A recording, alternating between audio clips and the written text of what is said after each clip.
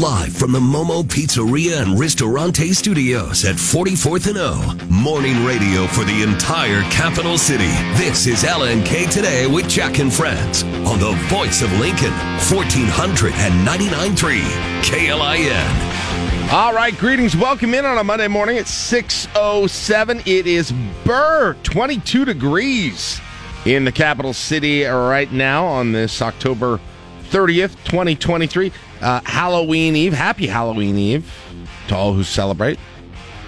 Glad to have you with us today. I'm Jack Mitchell, along with Caleb Henry in the KLIN studios. As you heard, Stephen Hardesty is in today and this week for Mark Vail, who was out of town. So, a lot to get to this week. Looking forward to it. And jump in this morning today on the show. We'll take a look back at Nebraska football's third straight victory, ladies and gentlemen. That is a streak, 3 in a row for Nebraska football. We'll talk a little bit about that. Caleb and I will here right now, and at 7:10 this morning, we will count down the 5 things you are going to be talking about today.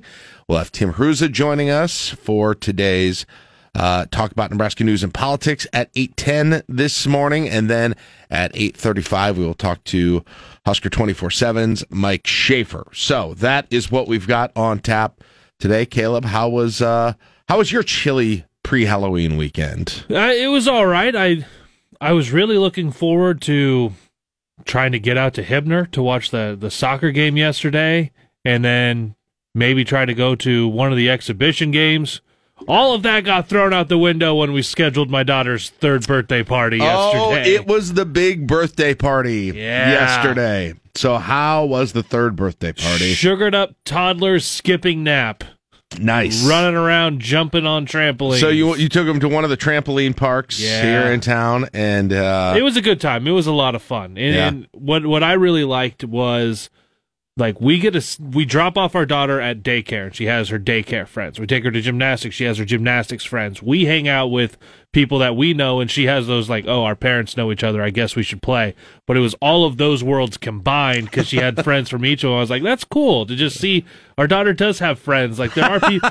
She's building her own social network. Like, there are people that play with her without us around. This is just really nice to see. My daughter has some social influence at age 3. It's great to finally realize that and see it in action. That's funny. Yeah, it was a good time. What are 3-year-old, like, what's she into now? What's a good gift for a 3-year-old here at this point? We got 3 different sizes of Elsa.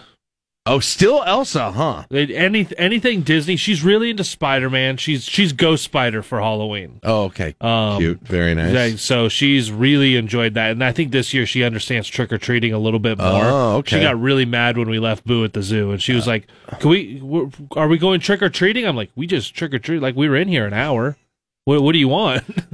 Like, I guess we'll go to the mall and we'll try to see what other houses are open when it's freezing on Tuesday. But sure.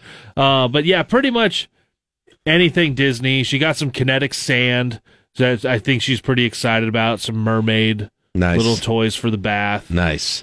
Yeah, it'll be interesting to see. Oh, actually, her favorite thing so far she got from my parents: light up rain boots and a little umbrella. Okay. Every time it rains, she tells me, I need a little umbrella. I'm like, well, we don't have a little umbrella. So we told my parents, and they're like, are you sure? I go, she won't put it down.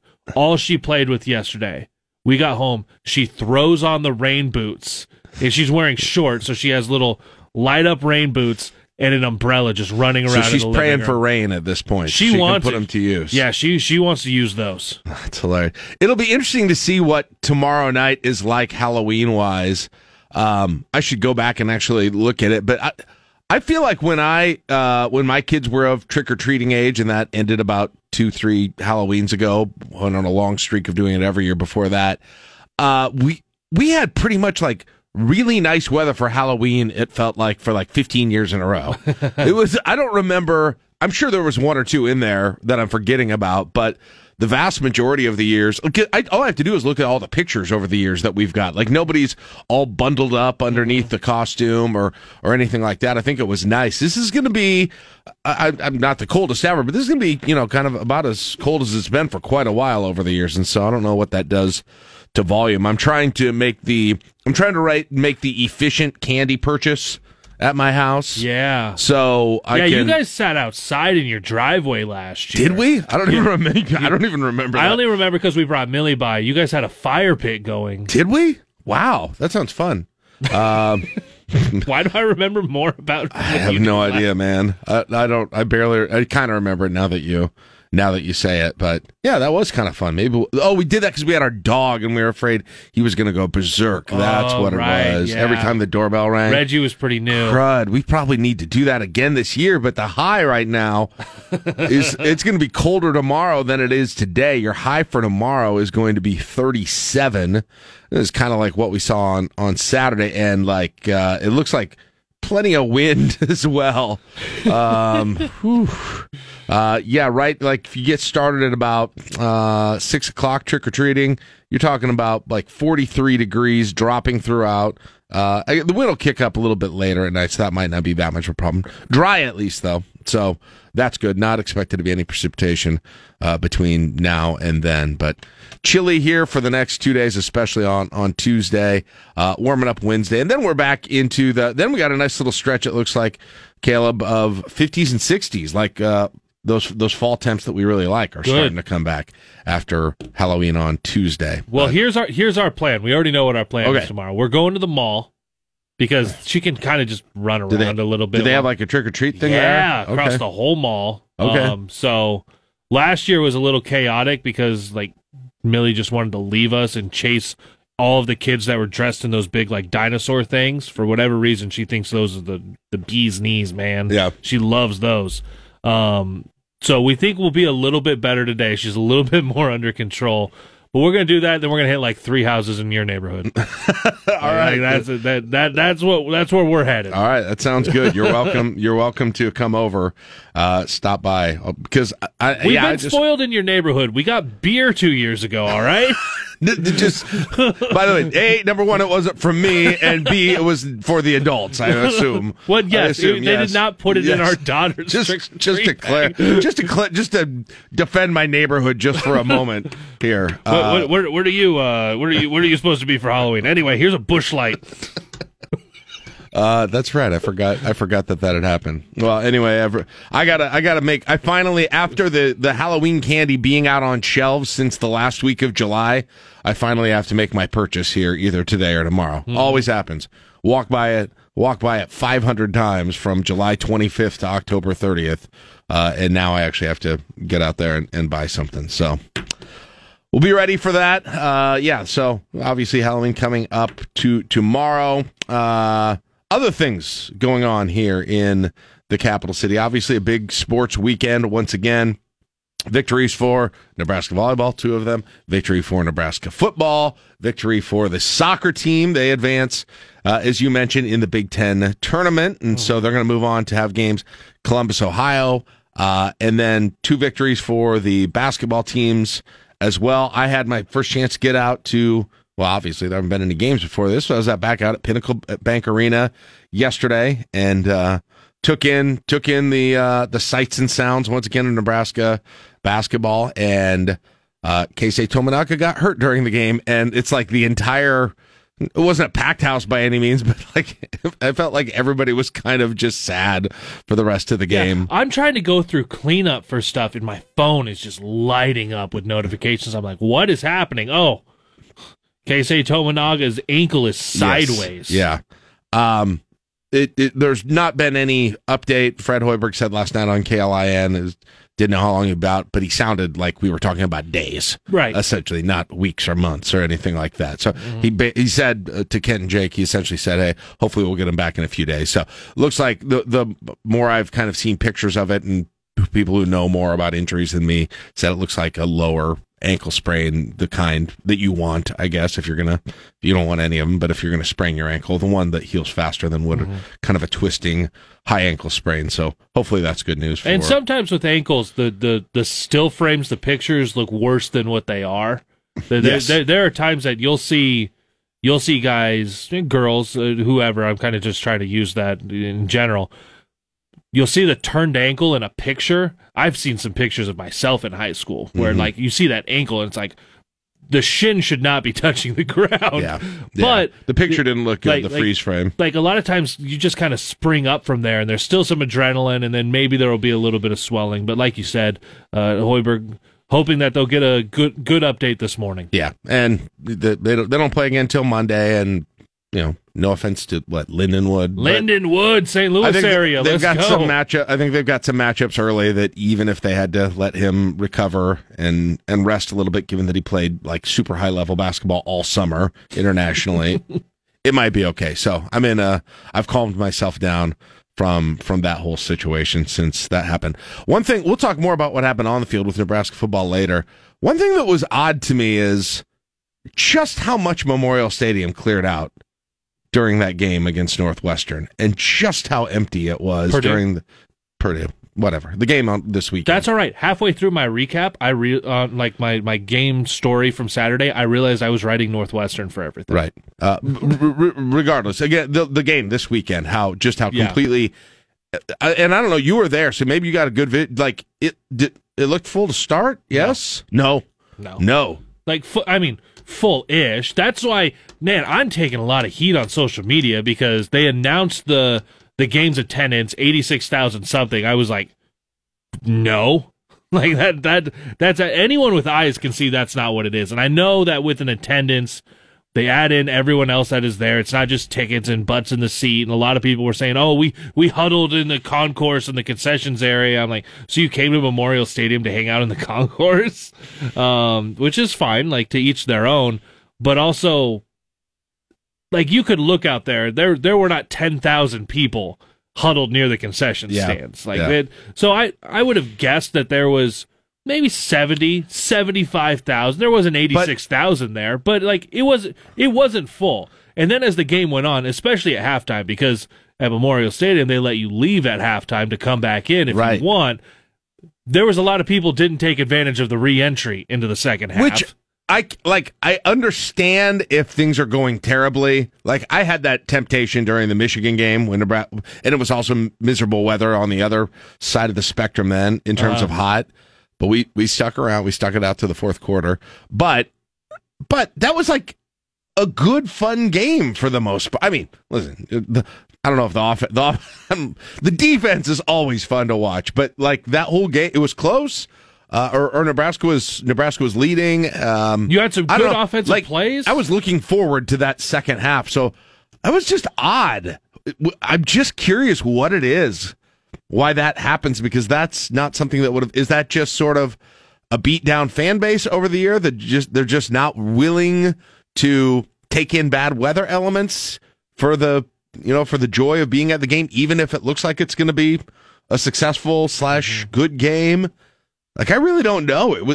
It's a fascinating situation to me. I think some of it is obviously weather plays a part in it. For some people, after a while, you're like, you know what? I've had enough. We can just go get in the car.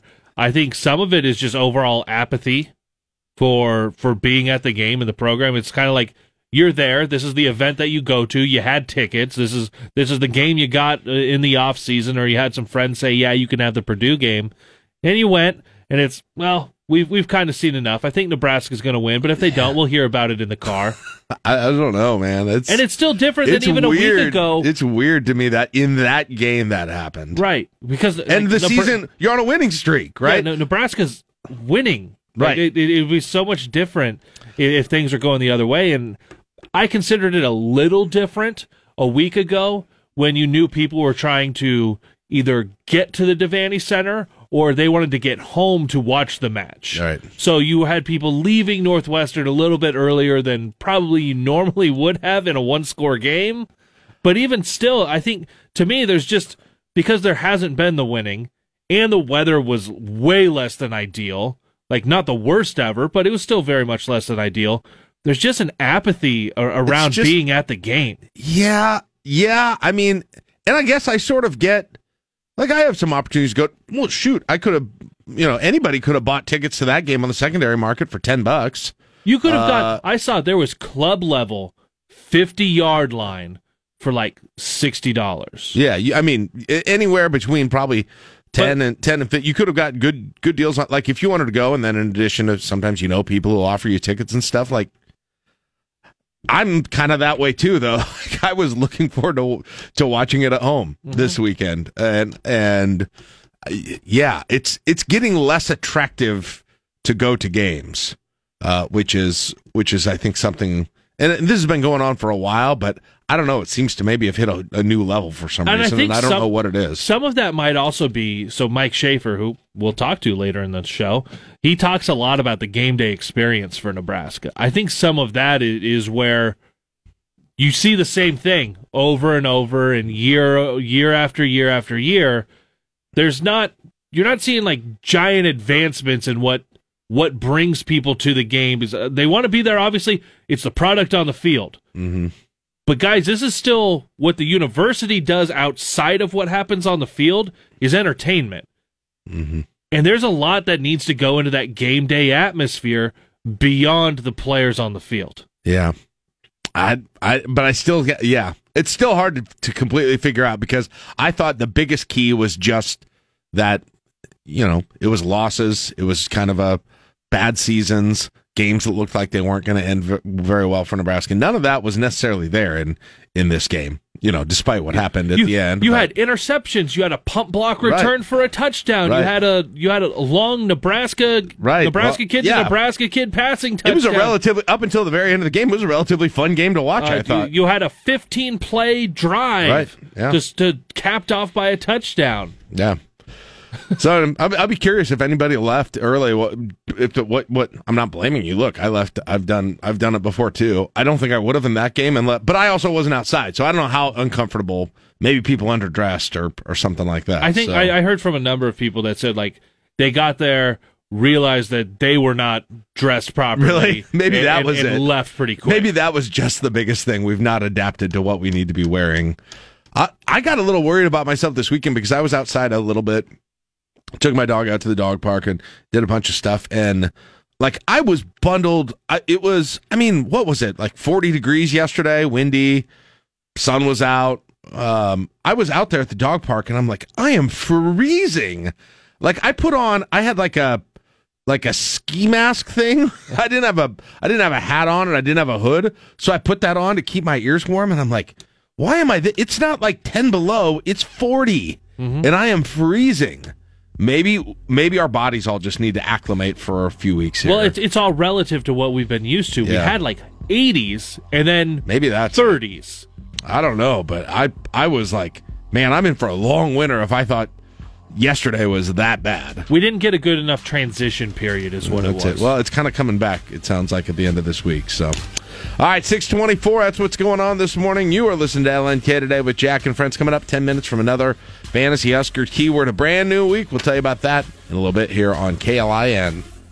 Love KLIN? Tell us why with a voice message in the free KLIN app. You've worked hard for what you have. Your money, your assets, your 401k, and home. Isn't it all worth protecting? Nearly 1 in 4 consumers have been a victim of identity theft.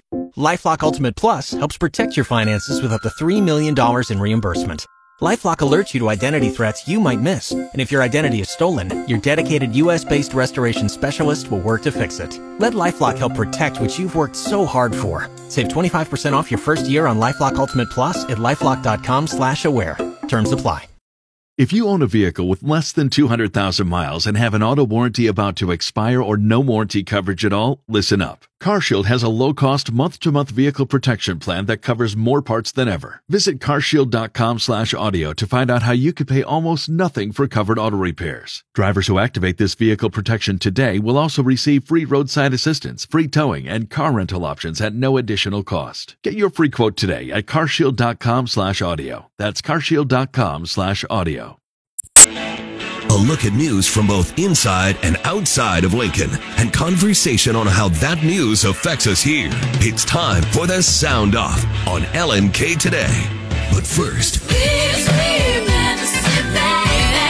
your Fantasy Huskers keyword for a chance at a $100 prize pack from Valentino's at Alumni Hall.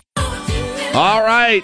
It is time for another week of Fantasy Huskers. Your chance to predict what is going to happen in Nebraska's game, or something about the game, per our prompt. And if you do that well, you've got the opportunity to win free pizza and free gear from Alumni Hall and Valentino's. Not pizza from Alumni Hall. The pizza's from Valentino's. The gear. Yeah. Gear. I mean, I don't know. Maybe they sell pizza there. Maybe they sell T-shirts at Valentino's. But I would go the other way. First of all, let's review last week.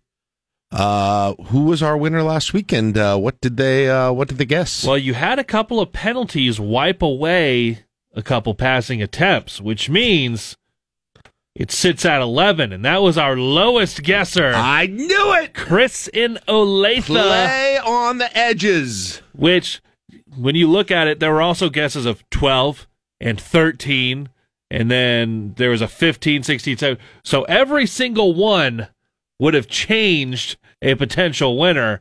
But as it stands, 11 official passing attempts on the game. Chris is our winner. Schaefer was trying to get people to go higher. I kept saying, I think it's low. And yeah. Oh, you're getting lunch. Plays that whole thing out. Oh, yeah, we did a lunch bet on it, didn't we? You guys did a lunch bet.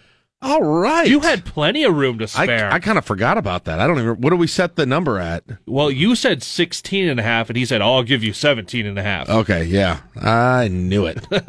All right, fantastic. So we're all winners here today, but especially Chris in Olathe. He's the big winner, and we start a new week of Fantasy Huskers. If you're just joining us, you don't know how it works. We give a keyword every day at 6:35 and 8:10. You text that into 402-479-1400 to prove to us you are listening and heard it. We will pick among the people who text that in to get the draft pick for that particular moment. So this will be the first draft pick overall this week. So the topic, I'll tell you this first. The topic this week is going to be, when during the game does the first turnover happen from either team? Okay, turnovers have become big items in Nebraska football games, even on both sides of the ball last time around. Yep. So when do you think the first turnover will happen? So your guess will be a quarter and a time remaining. I guess you can guess if you would like to. If you really want to be out there, you can guess this game will be turnover free. That would be intriguing. That's an opportunity to pick. That's to each his or her own. But we need a quarter and a time remaining for when the first turnover of the game happens. By the way, the first turnover of this last game happened first quarter, 14:51 remaining on the clock. And the week before, about the same. About the same. So, yes. So here is your word if you want that first pick. This is going to be an interesting one, Caleb. The keyword this week is streak. Streak. S-T-R-E-A-K. Streak. Text in that word, 402-479-1400, and you will be in the running for getting that first pick overall and throwing it out there. And that will add an interesting component to watching this game this week. First turnover of the game. When does it happen? All right. It's time for our sound off, Caleb. And real quick, just a heads up as I'm getting ready for the sound off here. Big week of activities here going on at KLIN. We do have our Salvation Army Turkey Drive coming up. It is this Friday, and this is where we partner up, as we have been doing for years, obviously, with the Salvation Army, and they're putting together holiday meals for people who it's just not in the cards for them to be able to get it on their own for a variety of reasons. And the hardest part of that is getting the bird. It can be the most expensive part and the most difficult thing to make sure that they've got in all of these. And so we're going to help them out with the turkey drive this Friday. It's coming up 9 a.m. to 4 p.m. Here's what you do. We're going to do it at two different Hy-Vee locations, wherever works best for you, either Williamsburg near 40th and Old Cheney or 70th and Pioneers. You can either just make a cash or food donation right there in the store if you'd like to. Me and my colleagues are going to be out at those places all day long. I'm actually going to be at 70th and Pioneers Hy-Vee from 11:30 to 1:30. You can also enter there to win Trans-Siberian Orchestra tickets. So if you want to get in the holiday spirit, if you're doing some shopping anyway for the weekend on Friday, stop by, see me from 11:30 to 1:30 at 70th and Pioneers, or wherever you want to go of those two locations, 9 a.m. to 4 p.m. at the 70th and Pioneers or 40th and Old Cheney Hy-Vee locations. All right, so with that said, let's jump in to our sound off today. Congress has a speaker. Time to get going with the federal government's business. What do we got coming up this weekend? The first full week for new Speaker of the House, Mike Johnson, has Congress voting on 3 appropriation spending bills that fund different parts of the government. The week could also see Republicans make progress on a short-term spending bill to keep the government open past the November 17th deadline. Congressman Michael Guest from Mississippi joining many GOP members in wanting one that goes until January to give lawmakers time to negotiate. Let's try to really push the House and Senate to work together to come to some compromise on some final spending bills, and let's get those bills passed. The House bills have included spending cuts President Biden has threatened to veto. On Capitol Hill, Ryan Schmelz, Fox News. All right, and then taking a look at the 2024 presidential race. Got another debate coming up here fairly soon, but kind of a surprise just when and how it happened. And it didn't even feel like it got a ton of coverage with all of the news that's going on right now. But the Republican primary is down a candidate. Mike Pence kind of surprises people at the end of a speech that he was giving over the weekend that he is going to he's going to be dropping out of the race. It was a shocking announcement because the people here in this auditorium had no idea it was coming. Us in the media section, we didn't have any idea because it just came at the end of his speech. This is a major change in the Republican presidential primary contest where you've got the former vice president, 64-year-old Mike Pence, who is out there, who's been campaigning since early June for this. He's always talked about this has been a long-term goal of his to reach again for the White House, that he is dropping out of the race for the presidency. He told the crowd that he simply believes that this is not his time. But again, this is a stunning change for the former vice president who, by all accounts, was still struggling going into the next debate. In fact, he hadn't even qualified yet for the third debate, which is going to be taking place in Miami a little less than 2 weeks from now. And I feel like the coming few weeks, you're going to start to see more of this. It'll start to coalesce around a smaller group of candidates here at this point. I mean, you still have in the race Christie, DeSantis, Haley, Ramaswamy, Trump, Scott, Burgum, Hutchinson is still in it as well. Larry, it's interesting that it took this long for Mike Pence to go, this isn't my time for a run. What we said from the very beginning, especially you said, what is his base? Who is his base? Who's he trying to pull away from everyone else? I just don't know who his base was because I don't need to explain it now. But yes, he's out. Larry Elder actually got out too. I hadn't even realize that. So this next debate is going to be coming up November 8th. So a week from Wednesday in Miami.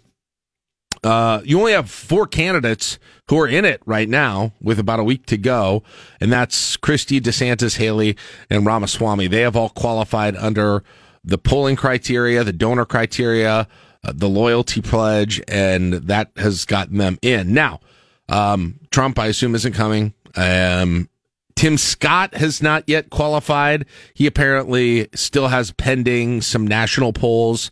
I think there's probably still a decent chance that he gets in, but we'll see there.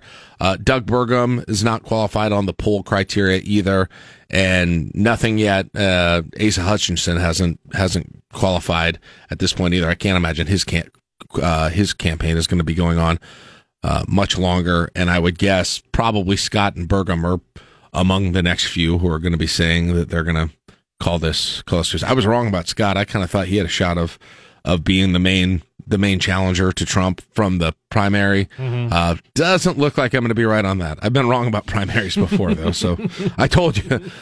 I told you. I still have continued to go back and say how I predicted in 2008 that your general election was going to be Hillary Clinton versus Rudy Giuliani, which now... Oh, that was a miss. Yeah, that was a big miss. Big miss there. All right, other things going on here. Sad news from the entertainment world over the weekend as Matthew Perry, famous for the show Friends, passes away. Kind of in an odd situation here where there's not a ton of information. An investigation is underway following the tragic death of Matthew Perry.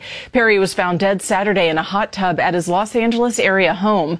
He got his start as a child actor, landing guest spots on Charles in Charge and Beverly Hills 90210. But his big break came in the 1990s as Chandler on Friends, a sitcom about 6 single New Yorkers navigating adulthood. More recently, Perry released a best-selling memoir.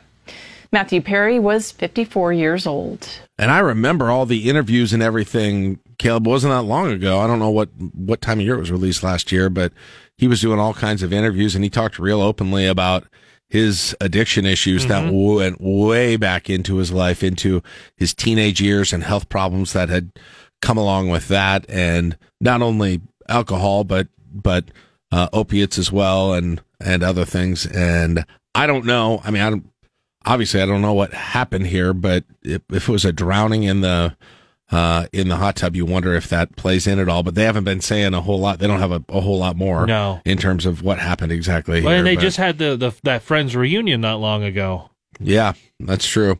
That's true. So yeah, really sad. He was in his 50s. So really sad to see that happen when it looked like he was kind of, and again, I don't want to speculate too much on what happened exactly, but it sort of felt like he had sort of come out and said, hey, these issues have been a huge part of my life, and I'm telling people about them, and obviously trying to take some steps for myself at this point. But obviously it can be incredibly tough. So sad story there. Other things going on this morning. This is interesting. So there is some thought that archaeologists have uncovered the actual Noah's Ark from the Bible and other religious texts. I feel like we've heard this before. Why is this? What's new well, here? Let's take a listen, and then we can look back here at this thing. Here's why they feel that way. Archaeologists excavating ruins in Turkey believe they may be a step closer to finding the biblical Ark. They found a 5,000-year-old boat-shaped mound in eastern Turkey where the catastrophic flood is believed to have occurred. In the Bible, Noah was commanded by God to build the ark and take 2 of every animal in it before a massive flood struck. In addition to Christianity, holy texts have mentioned Noah's Ark, including Judaism and Islam. Well, scientists say additional testing of soil and rock samples is necessary to prove or disprove that this might be the legendary Ark. Sue Guzman, Fox News. So this is interesting. They released these findings, the rock and soil samples, determined they found clayey materials, marine materials, and seafood were present in the area between 5,500 and 3,000 BC. This is according to a Turkish newspaper. There are 3 Turkish and American universities that have been investigating the theory of the site since 2021 on this. It's about 2 miles from the Iran-Turkey border, and it's a 538 geographic feature, and it's believed by some people, including the people who are looking at it, that they think it is the petrified remains of Noah's Ark. You can pull up pictures of it. I mean, you can look at it yourself. It looks like it could be, I assume, sort of laying upside down, a boat laying upside down, essentially, and then they've got some imagery here too that goes along with it as well. It's fascinating to take a look at this. They took 30 rock and soil samples from those ruins and analyzed the findings with this. And according to the first findings, it's thought that there have been human activities in the region between 5,500 and 3,000 BC, like I said before. The size and shape of the formation correlate with the dimensions of what the ark is said to be in the Bible, with a length of 300 cubits, its width 50 cubits, and its height 30 cubits. So interesting. Yeah, take a look at it. It is very interesting. Take a look at that whole deal. All right, other items. Let's see. How much time do I have left here? Let me look at this. All right. Oh, we got to get. You got a minute. We got a minute. Let's do this one. So it sounds like Elon Musk is going forward with this idea to make Twitter sort of X now, this all-in-one thing that's way more than just this. I got an alert last week that says I can now do video calls and audio calls on it, like FaceTime, sort of, which I'm not quite sure if I would use that, but nonetheless, also going forward with this idea of it as a payment platform as well. With all the discussion and controversy about digital currencies like Bitcoin and proposed variants operated by central banks, Twitter, or X, wants in the game. At a staff meeting, the owner, Elon Musk, says the social network is now working on a payments platform that could potentially replace your bank account, and that money transfers from paying back a friend for coffee to secure securities transactions could be done through the X app. Musk says he expects this feature to be ready by the end of next year. Eben Brown, Fox News. All right. It'll be interesting to see what the sales job is exactly to use that as opposed to the things that you're already, Count me out until they get any of the other features working. Well, would it be, is it like Venmo or is it something more than that? I think that's the interesting question. All right, it's 6:52 years and Alan K today with Jack and Friends on KLIN. Your home Husker football is 1499.3. Presented on KLIN by Liberty First Credit Union. Brett Anderson. It's time for Tom's Talk on 1499.3 KLIN.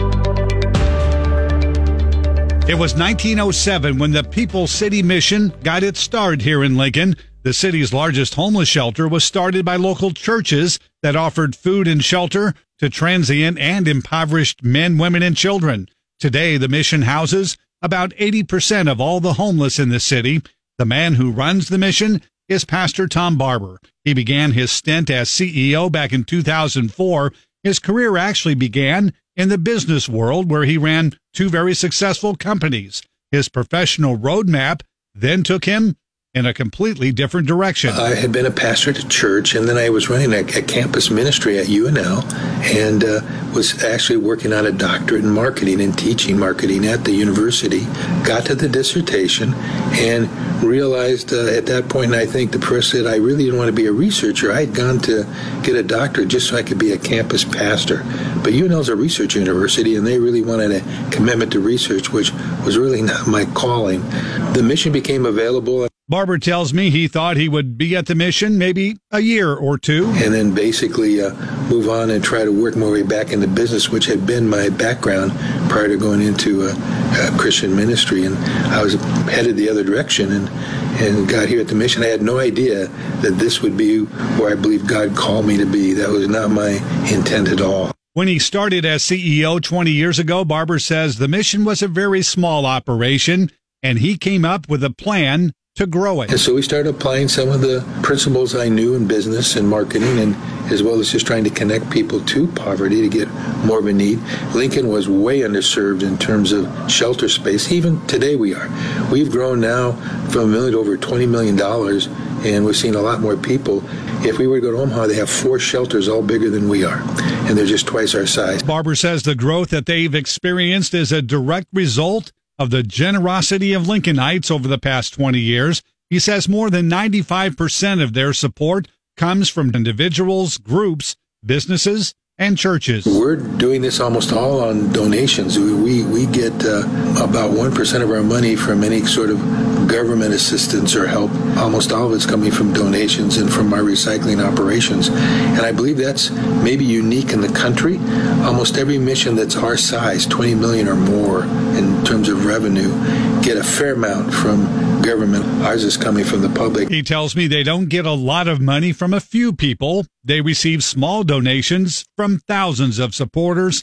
And Barber says the average individual donation they receive is about $300. I don't know what the exact number is, but I know it's well over 30,000 families that are giving us small donations, and a couple hundred businesses, and I think 122 churches or something is how we're funded. We estimate that 40-50% of Lincoln is either giving us something or getting something from us, so our outreach in the community is pretty large. Barber says one of the biggest challenges they face moving forward is space. He alluded to it earlier, but he says they simply don't have enough room for the men, women, and children who need shelter. We are really small compared to other cities, and we're going to put some stats on our website that show that Lincoln, compared to other communities around the country, our size, we're shelter poor. They have way more shelter space than we do. And homeless shelters play a very important role in sort of being that safety net while people get into some of these other programs. So they're very essential in any community. In addition to the shelter, the mission also operates the Help Center at 68th and P. It opened in 1990 and takes the donations the community gives and distributes them to low-income families at no cost. Barber says the need for assistance continues to grow every year. And I think sometimes Lincoln tends to hide its poverty well. And so we tend not to see it.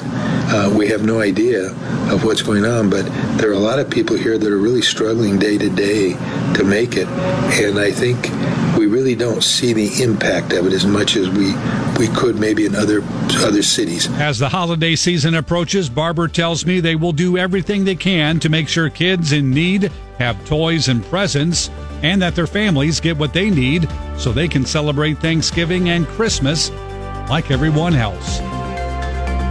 Hear Tom's Talk Saturdays at noon and Mondays at 6:55. Or listen to the podcast anytime at KLIN.com.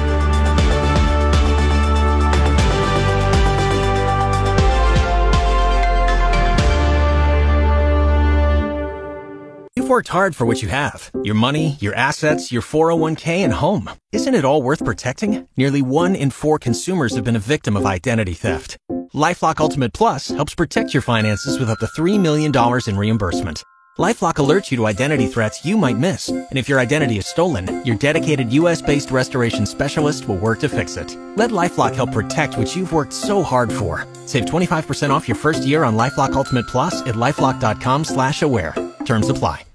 If you own a vehicle with less than 200,000 miles and have an auto warranty about to expire or no warranty coverage at all, listen up. CarShield has a low-cost month-to-month vehicle protection plan that covers more parts than ever. Visit carshield.com/audio to find out how you could pay almost nothing for covered auto repairs. Drivers who activate this vehicle protection today will also receive free roadside assistance, free towing, and car rental options at no additional cost. Get your free quote today at carshield.com/audio. That's carshield.com/audio.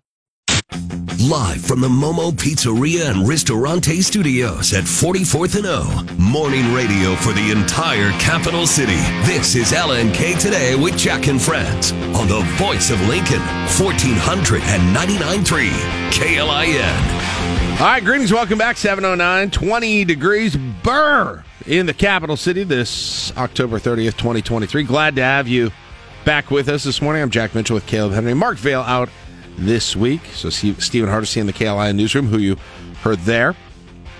We're about half hour away from your morning drive. We'll count down the 5 things people are talking about today. 8 o'clock hour, we'll talk to Tim Hruza about Nebraska news and politics, and Mike Schaefer from Husker 24/7 as well. And we wake up this morning. We woke up yesterday morning as well. Nebraska football, sit down for this, 3-game winning streak. First time since 2016. Yep.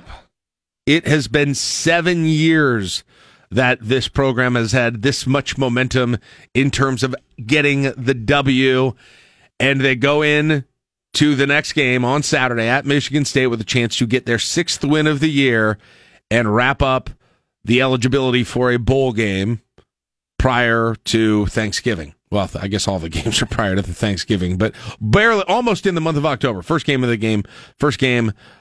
November, with still 3 games remaining after that one, which I don't think if you offered anyone that in August that they would have turned that down. There's no chance. I don't think anyone would to say, hey, you're going to have 6 wins with 3 games left. You would say that's about as good as I could have. It's about as good as I could have imagined this would go. Yeah, regardless of what games were on either side of the win-loss column, if you just said start of the year, hey, we're spot you two-thirds of the way into the season. Right. Nebraska's 5-3. Do you take it? You say absolutely. Yeah. Absolutely. 100% you would. Most people would, at least, unless there's somebody out there who thought Nebraska was getting 9-10 wins this year. I suppose they wouldn't. The weird thing about it is, Caleb, I don't know. I mean, trust me. Don't get me wrong. I am happy. I am overjoyed to be in this position. The joy of the victories and the progress shown by just getting victories outweighs, in my mind, any of the concerns that are there. I just don't know how to react to this season and the individual games just going completely differently than everything we've experienced for so long. And here's what I mean by that. We've talked about this many times, that a lot of the games that Nebraska ended up in the short end, especially these close games over the last few years, featured some sort of moment during the game, usually in the second half, be it a turnover or a blocked punt or a long touchdown allowed or something that the collective fan base, and I think the team and the coaching staff as well, just sunk your heart, because you just knew, even if that play didn't result in Nebraska losing a lead, you just knew somehow that it completely changed momentum in that game, and it would be irretrievable. An onside kick that you didn't get is another scenario.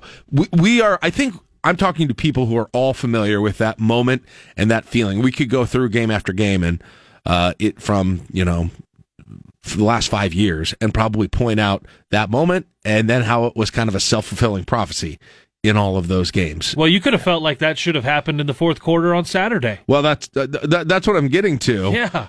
It's not it's that, but Caleb, the thing that here's what the difference is. These oblique moments are almost happening more often now than they used to. And they're all happening on one side of the ball, or at least offense and special teams. Mm-hmm. They're all happening for the most part on that. But they're happening frequently enough that it's like there's no drama to them anymore. It's like, at some point, you don't get, your stomach doesn't turn when you see the same upsetting thing so many times. You get numb to it almost, which I think has become a good thing. I think we're so used to the pain over the course of a game that it doesn't affect us as badly in the fourth. It's no longer this dramatic, oh, here we go again with this one moment. It's like, no, because it's the same as the moment that happened 5 minutes ago, and the same that's going to happen in 5 minutes as well. And and so now, and the way that they're overcome is the same way too. It's the defense. It's the defense that makes a play or makes a series of plays after they're over. They have found a way not to eliminate the oblique moment, but to kind of embrace it.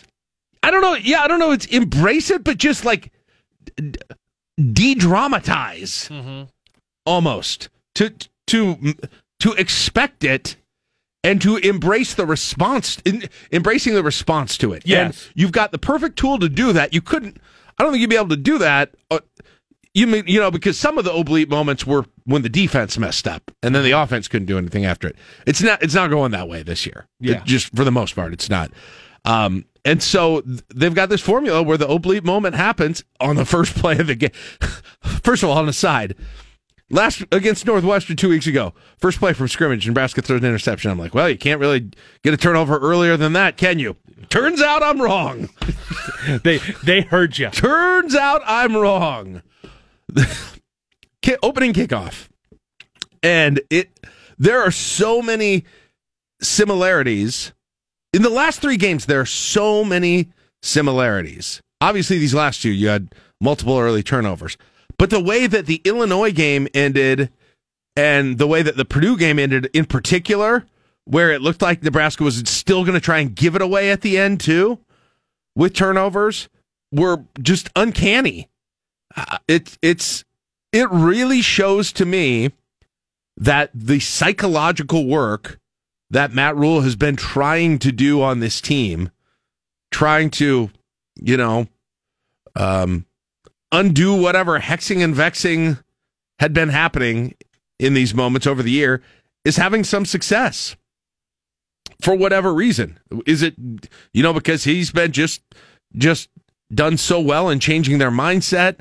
Is it just about, hey, they've got a good defense now, that changes everything? Maybe it is. I don't know.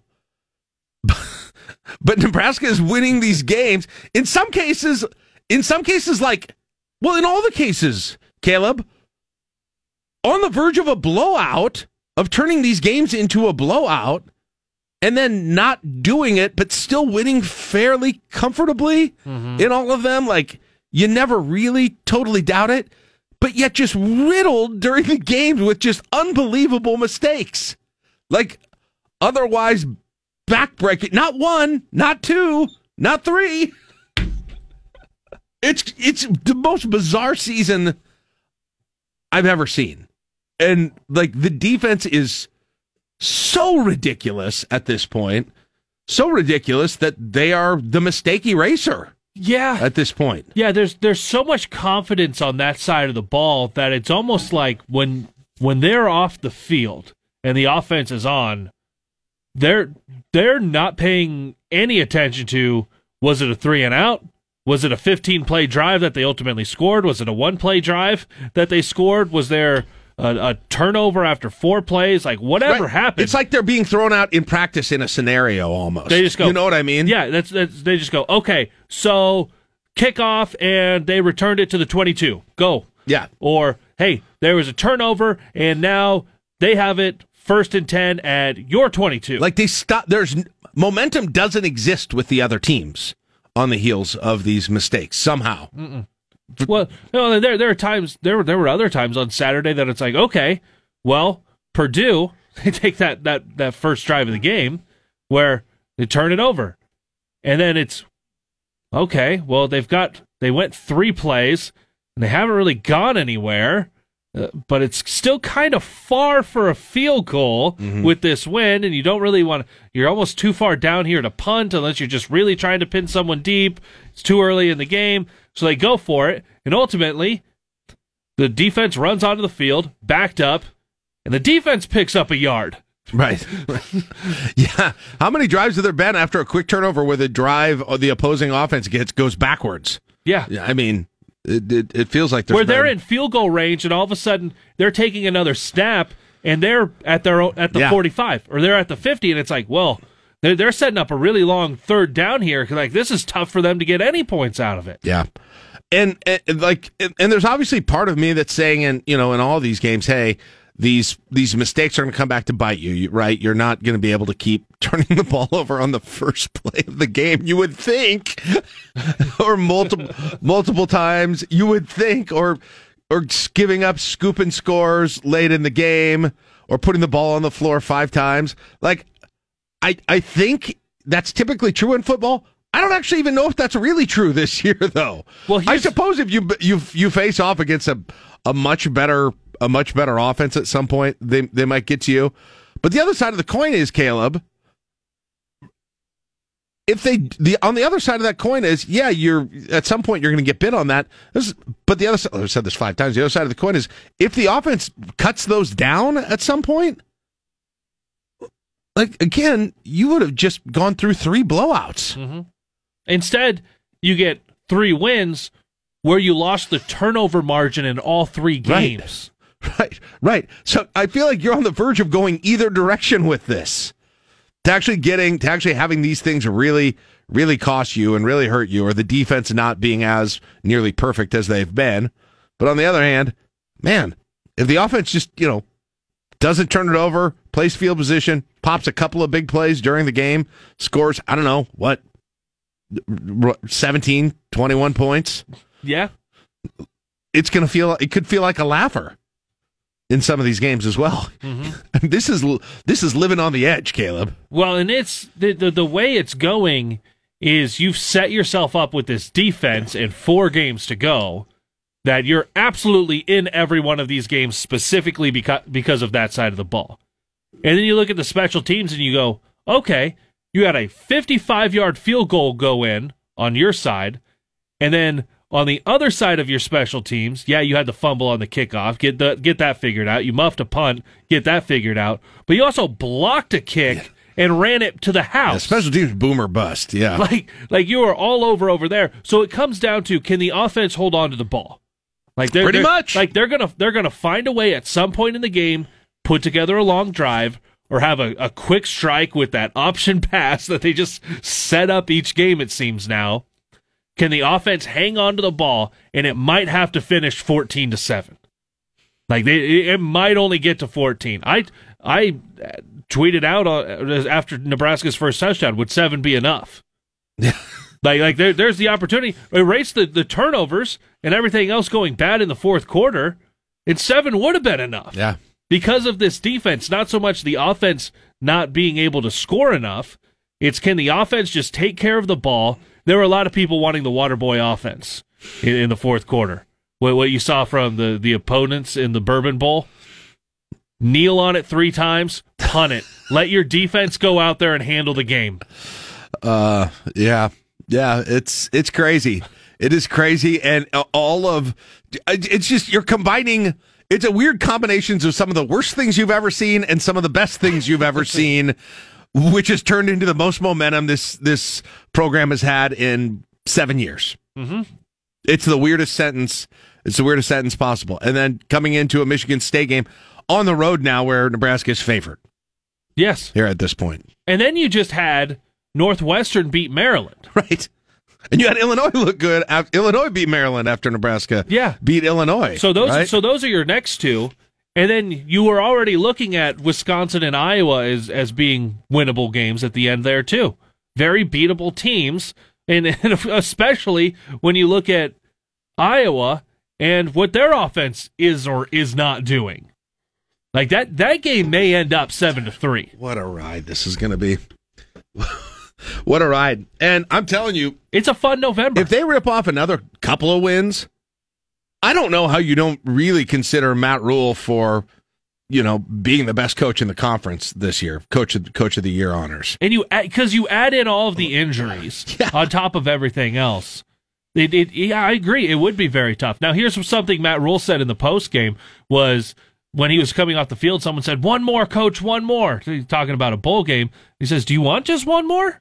Because I want more. I want more than that one more. To defend one more guy, I think one more guy means one more until we get to this point.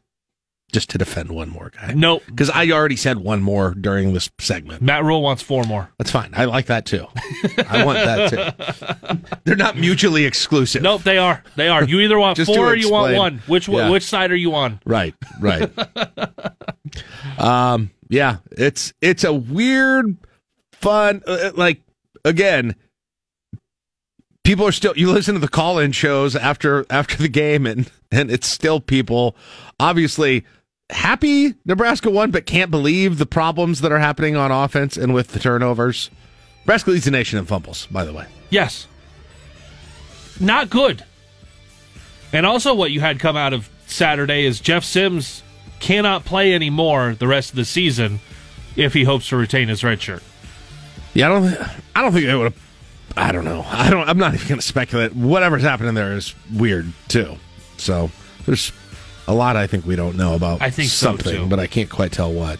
So, all right, that's what's going on with Husker football. They go to Michigan State on Saturday. You can hear it here on KLIN. That's 11 a.m. kickoff. So bright and early, 7 a.m. pregame this week from East Lansing. All right, we'll take a break. 7:25 on KLIN. From Jack Mitchell in the morning to Dan Parsons in the afternoon. And, of course, Huskers. 1499.3 KLIN is the voice of Lincoln. Waiting on a tax return? Hopefully it ends up in your hands. Fraudulent tax returns due to identity theft increased by 30% in 2023. If you're in a bind this tax season, LifeLock can help. Our U.S.-based restoration specialists are experts dedicated to helping solve your identity theft issues. And all LifeLock plans are backed by the $1 Million Protection Package. So we'll reimburse you up to the limits of your plan if you lose money due to identity theft. Help protect your information this tax season with LifeLock. Save up to 25% your first year at LifeLock.com/aware. If you own a vehicle with less than 200,000 miles and have an auto warranty about to expire or no warranty coverage at all, listen up. CarShield has a low-cost month-to-month vehicle protection plan that covers more parts than ever. Visit carshield.com/audio to find out how you could pay almost nothing for covered auto repairs. Drivers who activate this vehicle protection today will also receive free roadside assistance, free towing, and car rental options at no additional cost. Get your free quote today at carshield.com/audio. That's carshield.com/audio. It's time to count them down. The 5 things you'll be talking about today.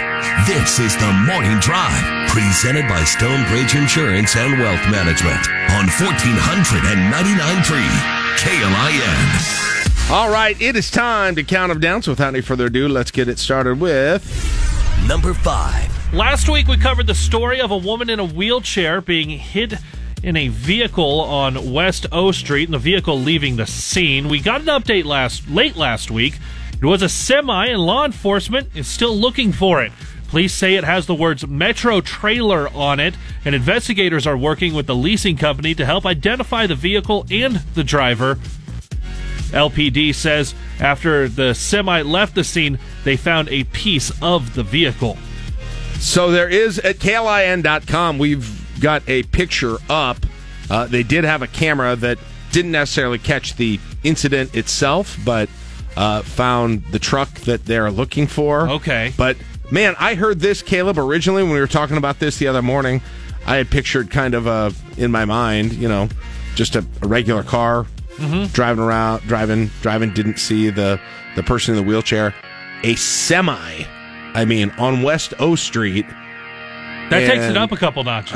My goodness, and it's no wonder serious injuries were a result of this thing as well. And, well, a lot of questions. You would think, one would kind of think if it was a leased semi, be able to have a pretty decent idea from the leasing company. The leasing company should be able to have a pretty decent idea of who would be the one who has it at this point. And so I can't imagine this is going to go on for a real long time. But at this point, they're still trying to figure it out.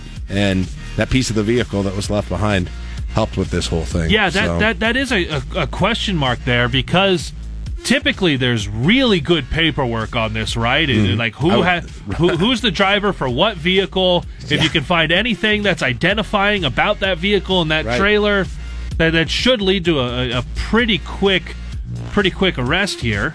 But like you said, still on the look. Yeah. I was gonna just Google it. Okay, now I see Metro Trailer has, I don't know if these are all the same thing, but it looks like there are several facilities here.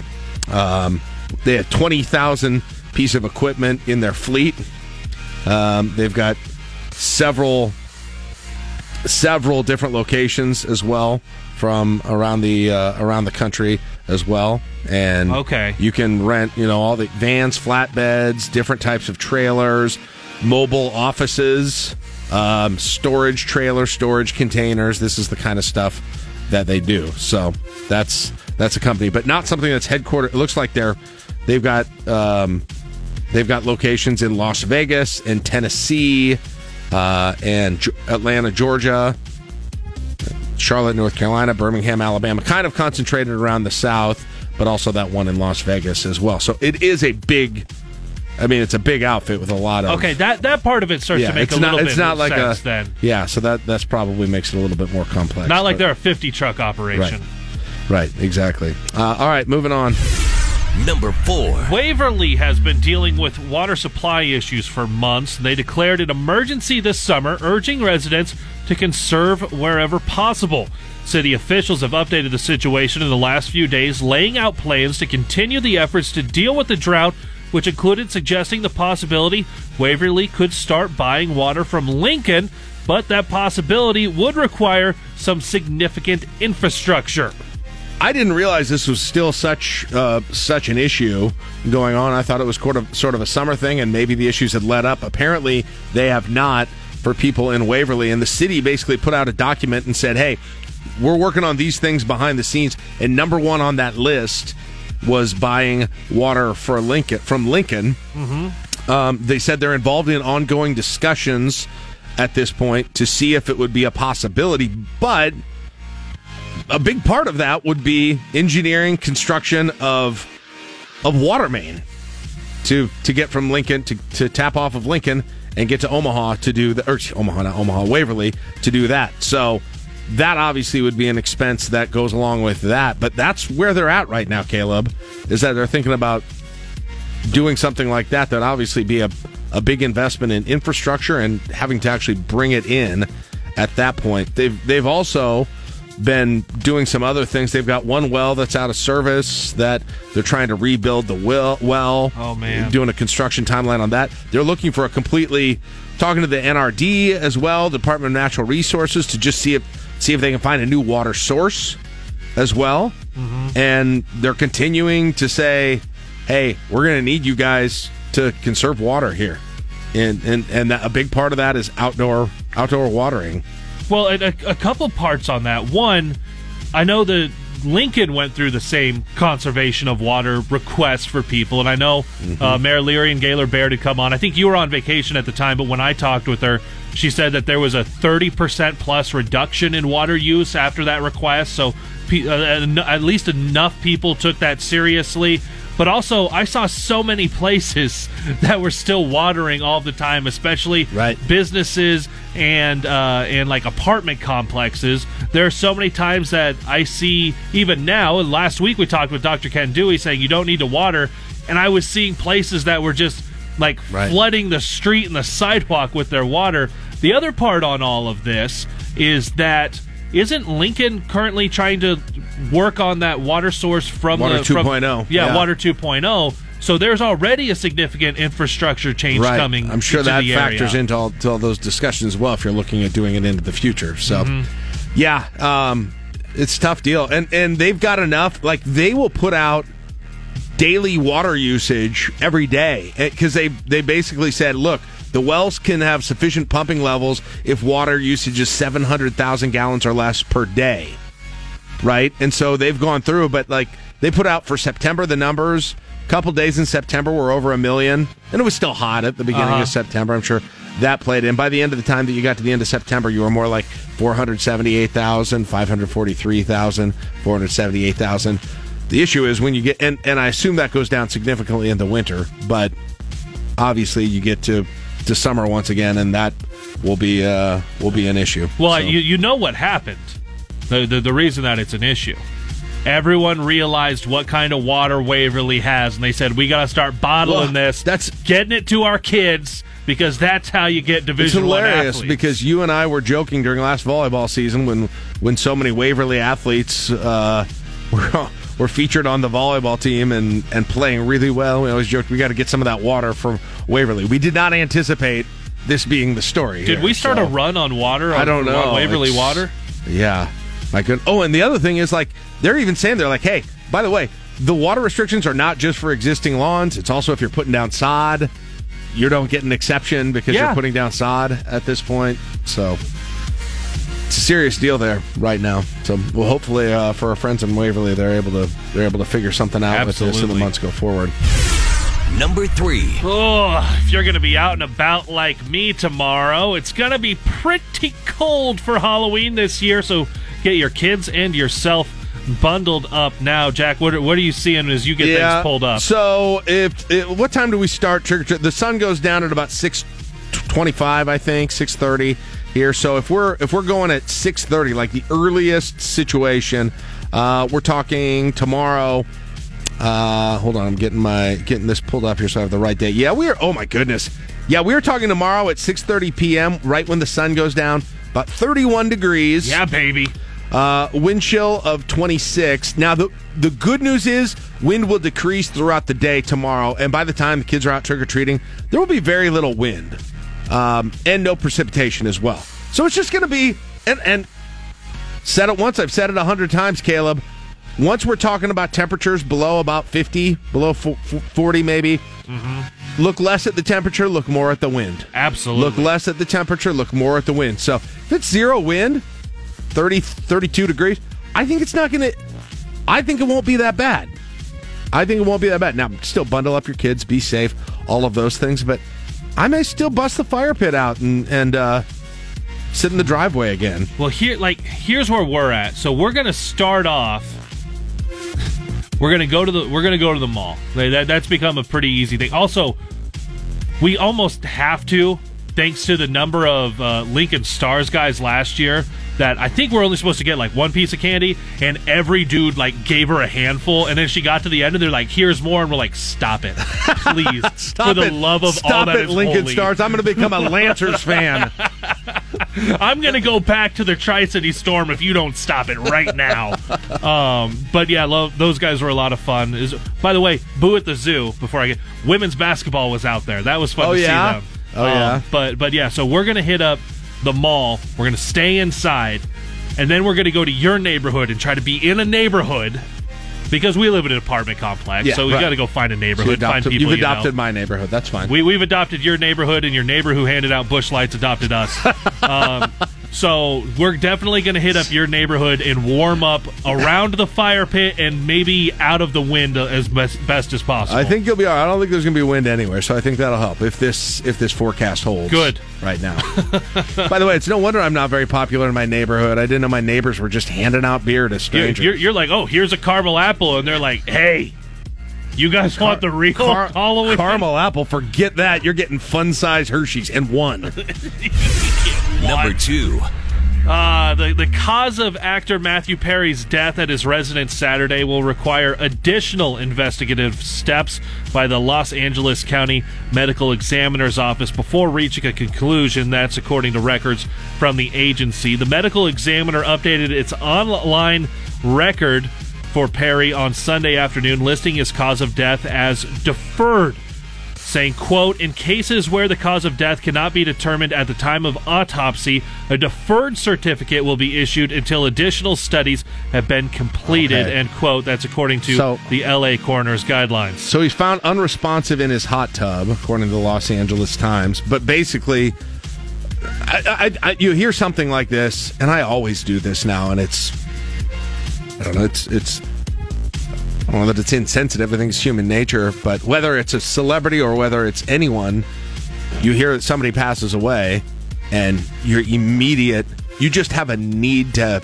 understand the reason that it happened, right? And like, there's sort of a weird thing in my mind, at least. I don't know if other people have that. Like you almost want it to be very explainable. You want it to be there's a known pre-existing condition, right? Or you want it to be because it's incredible. You get a certain age and it becomes incredibly scary when people out of nowhere, right, will pass away because of a health issue that was unknown at this point. And so that was what I wondered too. Now obviously he's got I don't know if this played in, I don't know if it didn't, but he talked very openly last year about his history of various substance abuses as well. So what they're doing is a toxicology report to figure out if there were any foreign substances that could have contributed to his death at this point. I mean, but you talk about drowning in your own hot tub, and if that truly is, the autopsy didn't show a heart attack first or something else,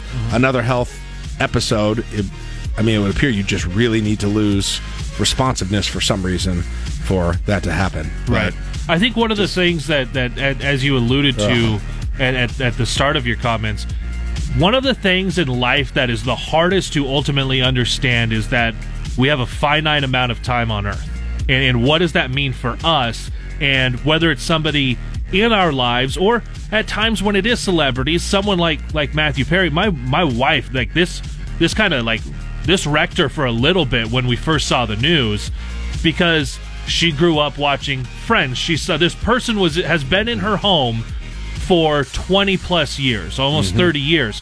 So when you see those types of people that are a big part of your life, you want to have an understanding of that for them, and then ultimately what that means for you, because the understanding of death is still, you can go, yeah, we're born, we live, we die, but our mind doesn't quite wrap all of that up in such a concise way. Yeah, absolutely. Well said. So we'll wait until maybe a few weeks until you hear more on that. I know it's the first thing people are asking in addition to mourning, and but feels like everybody knew. Everybody knew who he was of all generations, just because that show had obviously when it was around, and then it just continued to be popular after the fact with the new generation. Some wild staying power. Yeah, absolutely. All right, let's finish it up. Number 1. Well, both Nebraska men's and women's basketball notched exhibition victories on Sunday, but perhaps the biggest news is what happened before the men's basketball game was over. Keisei Tominaga rolling his ankle. There was some swelling. Coach Fred Hoiberg says he will be checked out today. Did not sound like this would be a long-term injury for the Japanese sharpshooter. It happened. I was looking right down. I was there at PBA. I saw it happen, and I freaked out a little bit. I'm not going to lie. Because it looked, you could tell he hurt.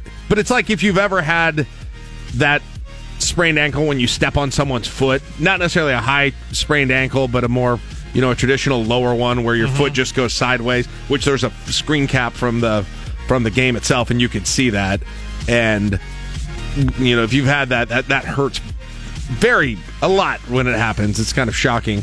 So he kind of hobbled off after it was over. But I listened to Fred afterwards, and like you said, he basically said to Ken Jake, he said he was talking about days, not weeks or months. Right. So, and they've got a week. It's a week until the season opener, and even then, if you go out and you get him limited minutes, if at all, against nothing against Lindenwood, right. But you can probably survive your first game, get him a couple extra days off.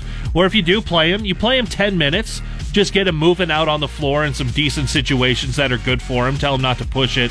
I think he'll be in a good situation. Something else for those, I wasn't there, but for those that were observing the game, did not come back out in crutches or a boot. So nope, that's another big thing to see. Yeah, same thing. And he appeared happy, smiling, and those sorts of things. And he appears happy a lot, That's though. true. Don't forget, if you're listening, K-Say, RICE, rest, ice, compression, elevation. I sprained my ankle once, and I still remember that. I thought you were going to be like, Eli Rice is the guy. Right, and he had a good game, too. 7:56 is LNK today with Jack. Come back or he'll take your minutes. Remember, Rice. Come back or he'll take your minutes. Two things to remember. 7:56 is LNK today with Jack and Friends on KLIN. Listen to the Friday Husker Tailgate every Friday this fall. Presented by Syracuse Area Health, Strasburger Orthopedics on 1499.3 KLIN. Traffic. You're listening to LNK Today with Jack and Friends on 1499.3 KLIN. All right, hey, coming up next hour, Tim Hruza, Mike Schaefer. Hey, don't forget, we got the Turkey Drive coming up this week. Salvation Army's annual Turkey Drive, Friday, November 3rd. We're going to have our stations out at two Hy-Vee locations during the day on Friday. Williamsburg near 40th and Old Cheney, 70th and Pioneers as well. That'll be 9 a.m. to 4 p.m. Stop by. I'll actually be at the 70th and Pioneers one, 11:30 to 1:30. If you want to come out and say hi, you can make a donation, food, or cash, and enter to win Trans-Siberian Orchestra tickets while you're there and get your groceries for the weekend as well. It's 8 o'clock on KLI in Lincoln. Waiting on a tax return? Hopefully it ends up in your hands. Fraudulent tax returns due to identity theft increased by 30% in 2023. If you're in a bind this tax season, LifeLock can help. Our U.S.-based restoration specialists are experts dedicated to helping solve your identity theft issues. And all LifeLock plans are backed by the $1 Million Protection Package. So we'll reimburse you up to the limits of your plan if you lose money due to identity theft. Help protect your information this tax season with LifeLock. Save up to 25% your first year at LifeLock.com/aware. If you own a vehicle with less than 200,000 miles and have an auto warranty about to expire or no warranty coverage at all, listen up. CarShield has a low-cost month-to-month vehicle protection plan that covers more parts than ever. Visit carshield.com/audio to find out how you could pay almost nothing for covered auto repairs. Drivers who activate this vehicle protection today will also receive free roadside assistance, free towing, and car rental options at no additional cost. Get your free quote today at carshield.com/audio. That's carshield.com/audio. Live from the Momo Pizzeria and Ristorante Studios at 44th and O. Morning radio for the entire capital city. This is LNK Today with Jack and Friends on the voice of Lincoln, 1499.3 KLIN. But first, your Fantasy Huskers keyword for a chance at a $100 prize pack from Valentino's at Alumni Hall. All right, it's 8:08. Welcome back, LNK Today with Jack and Friends on KLIN. 21 degrees in the capital city. Glad to have you back with us. It's time to do quick Fantasy Huskers before we talk to Tim Hruza.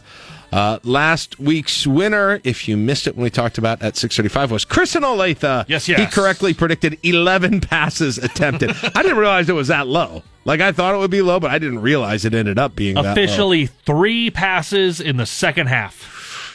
All right, very nice. Kristen Olathe wins the prize pack from Alumni Hall and Valentino's, and we re-rack everything and start again. We already have one qualifier at 6:35. This week's question is, at what time during the game does one of the teams commit the first turnover of the game?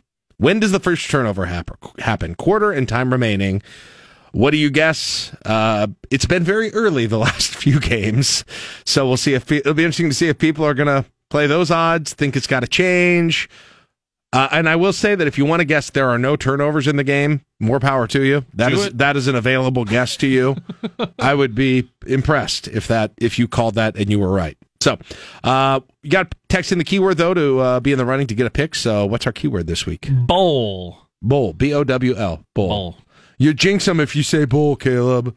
The amount of people who have said that to me when I've talked about bowl projections. No, we're trying to make it happen. I'm putting it into the universe. See, okay? that's how. I mean, so far it's worked pretty good. Manifest it.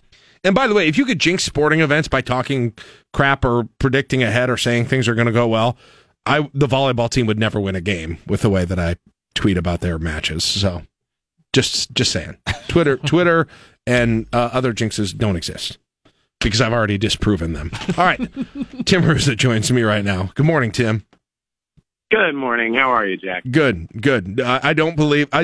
jinx people who are always on you for jinxing things drive me nuts. That's not what chaps in my head Wednesday, but I'm already there. Are you a sports fan at all if you're not superstitious, though? Like, doesn't that just come with the territory? Yeah, I guess. I don't think I really am. I don't think I really... You gotta wear your favorite hat. You gotta wear your jersey. You gotta wear whatever. That's true. I am more likely to think what I'm wearing is going to change the outcome than something I tweet. But I think I've told you this before, but I got into the habit, like during COVID times, of like going for a run and either listening to it on the radio or just not listening and coming back and checking the score. I still get texts from friends who are like, "Dude, you gotta go for a run today."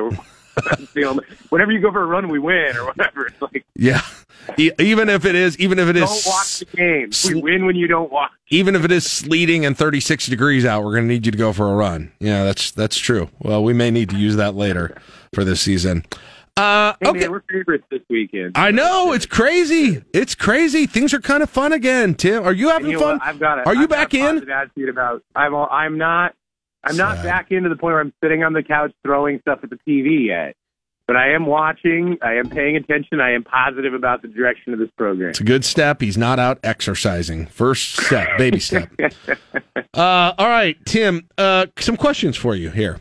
Yesterday there was news because the Attorney General's office had filed some lawsuits from the Consumer Protection Division of the Attorney General's office against retailers of Delta 8 around the state, predominantly asking for the court to rule in their favor based on allegations that there were not proper identification of ingredients. There was labeling that was designed to appeal to minors. They weren't carding people when they should as well.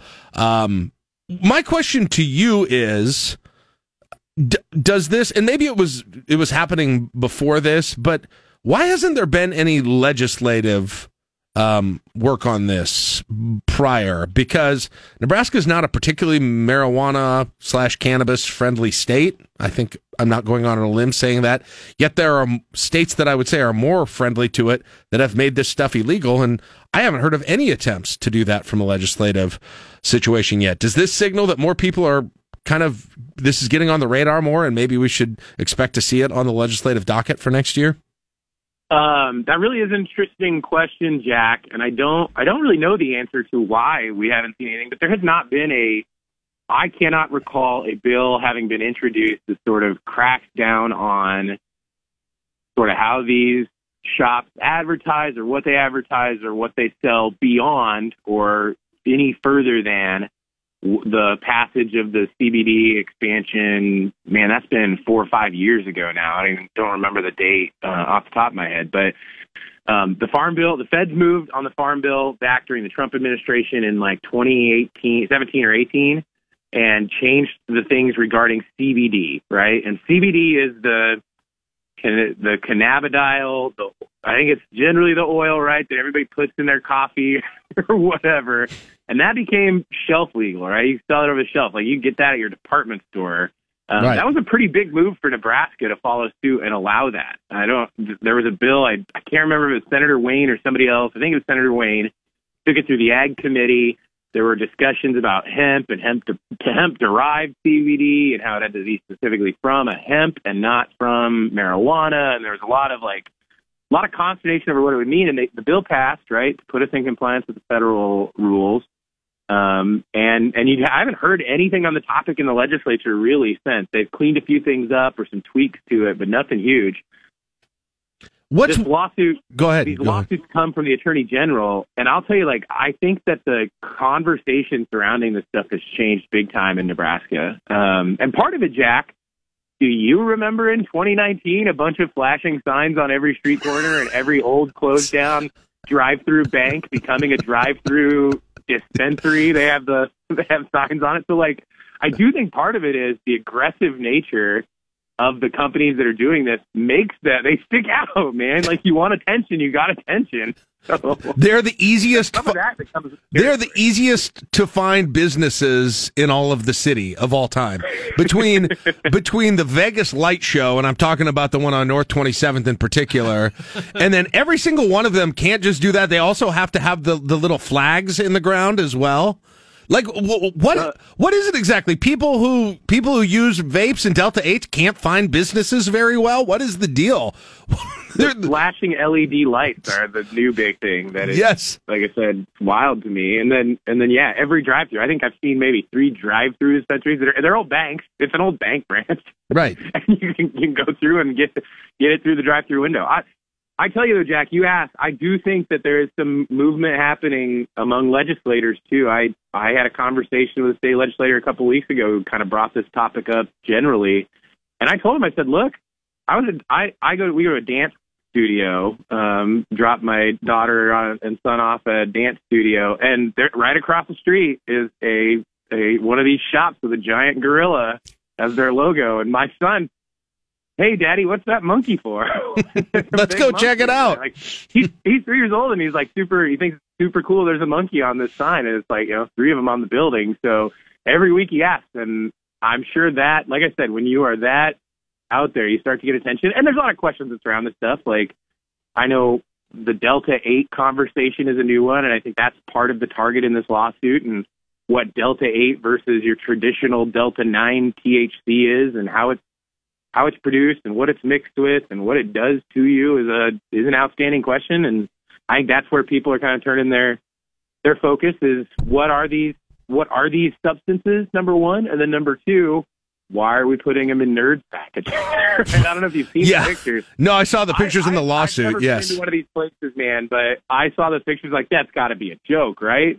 They don't actually sell that stuff, but I guess they do. So it looks like the same people who label fireworks were in charge of doing those, right? They're like,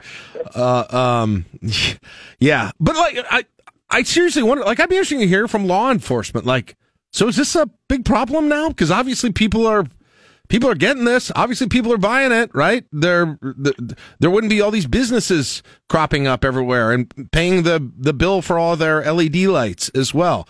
That's a serious question I have, because again, as staunchly anti-marijuana, anti-cannabis, sort of the government and the feeling has been around this state, it's odd to me that it went on as long as it did without anybody really saying anything, right? Well, you're right, but it also is, like I said, I think it's only probably been the last year or two at most. Like some of the places I'm thinking of in my head right now that are on my commute to and from work or around town have not been open for more than the last year. That's true. There's really been an explosion. I remember the first one with the brightest lights that I can think of that are on my commute popped up probably last February, which that's right in the heat of the session. We haven't had a bill introduction since. And I'd say the aggressive nature of how fast they've come up, I can think of 2 or 3 others that have opened in the last few months that are these 2 of them that are the drive-through, but bank places that I'm talking about. But they've literally been open only this last summer. Mm-hmm. And so I just think people are getting attention to it. And then there's, like I said, when you draw that attention to yourself, then people are like, well, what are they actually selling that's that big of a deal? And that's where legislators are like, wow, this thing's been going on. And I've probably heard from a handful, maybe 3 or 4 senators that are talking about this in some way. Some of it is these things are everywhere. Some of it is we don't know what Delta 8 is. Some of it is it's targeting kids. And I think you may see multiple bills on the issue. Whether any of them gain traction is who knows? I'd be curious. Are hospitals seeing overdoses? Is that an issue? Can you overdose? Are there, like I said before, law enforcement seeing big issues with this? I'd be curious about answers on all those. As obviously the market is increased quickly. The other one.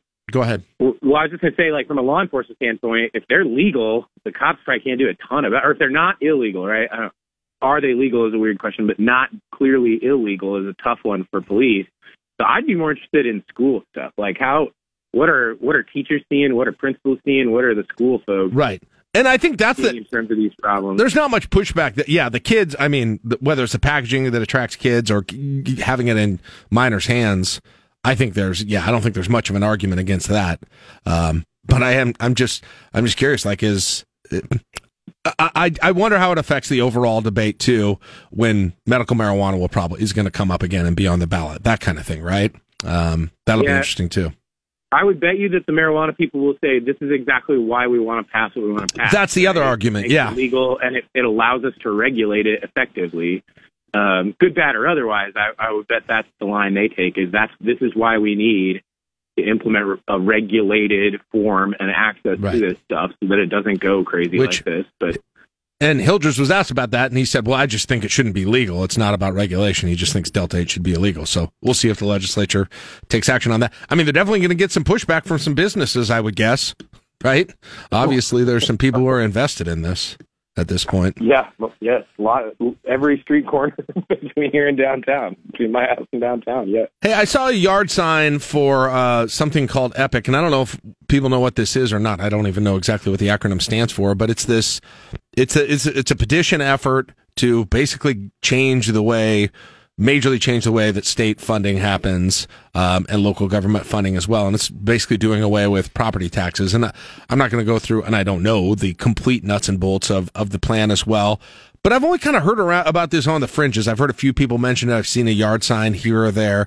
It doesn't seem like it's, I personally haven't seen petition gatherers for this at this point when I've seen them for, it feels like, all the other issues as well. What do you know about this? And is this about to become a much bigger thing, or why hasn't it become front and center, or is it just me at this point that isn't feeling that way? Well, I think a couple of things. It's been around for a while now, Jack. Senator Steve Erdman from out in western Nebraska brought it sort of to the Capitol. I think I'll credit him with it. Probably 6-7 years ago now. He's heading into his final term in the legislature before he's term limited, but he's been talking about this for 6-7 years. He's introduced the legislation to do it. What it does, Jack, is it would, and I think I don't know the exact moniker for the EPIC term, but it's elimination of property and income taxes, and then you get a consumption tax out of it. So, the idea is, all right, people don't like property taxes, people don't like income taxes. Let's tax what you consume. Sales tax. Let's do a tax on the end consumer for what they use in their life, what they buy, what they purchase, and all of those sorts of things, rather than just taxing you based on how much money you make or what your house is worth or your farmland is worth. And so it's been pushed for, like I said, Senator Erdman's introduced a few times. He has worked very hard to convince his colleagues in the legislature this is a good idea, that it will work. He's brought in outside consultants and economists and folks to look at this and try to crunch the numbers.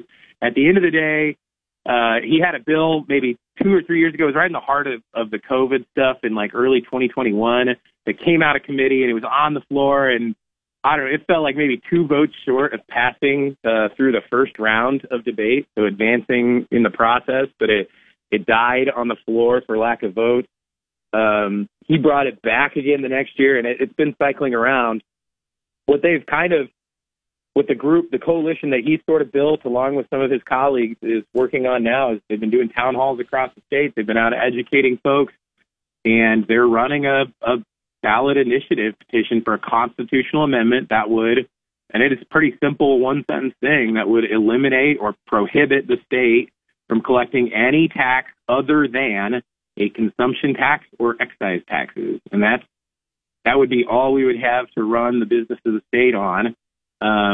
Their idea or their push is a companion bill that's currently sitting in the legislature as LB 79 that would implement the consumption tax. But the ballot initiative petition language only prohibits the collection of other taxes. So there's kind of a 1-2 steps here where it goes on the ballot to eliminate property and income tax. And then the legislature would have to come back and pass a bill, could be LB 79, could be some other version of a bill that would say, here's how we're going to collect a consumption tax. By the way, EPIC is eliminate, property income corporate taxes, which is what the acronym. Corporate. Corporate taxes as well. I've got their website pulled up. They've got a link for petition signing events, but then they don't have any.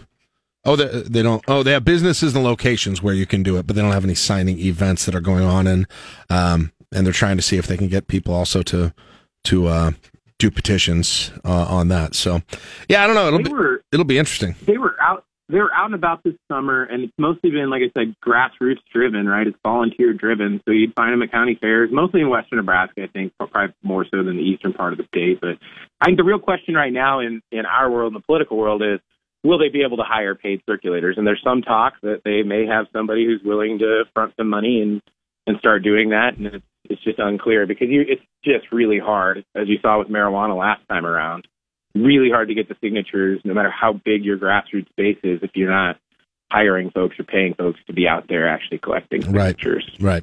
Yeah, it'll be interesting to see if this becomes more of a kind of a front and center thing, and maybe, like I said, maybe my perception is just wrong. But obviously, if it would go to the ballot, it'd be a pretty major thing for the state, right?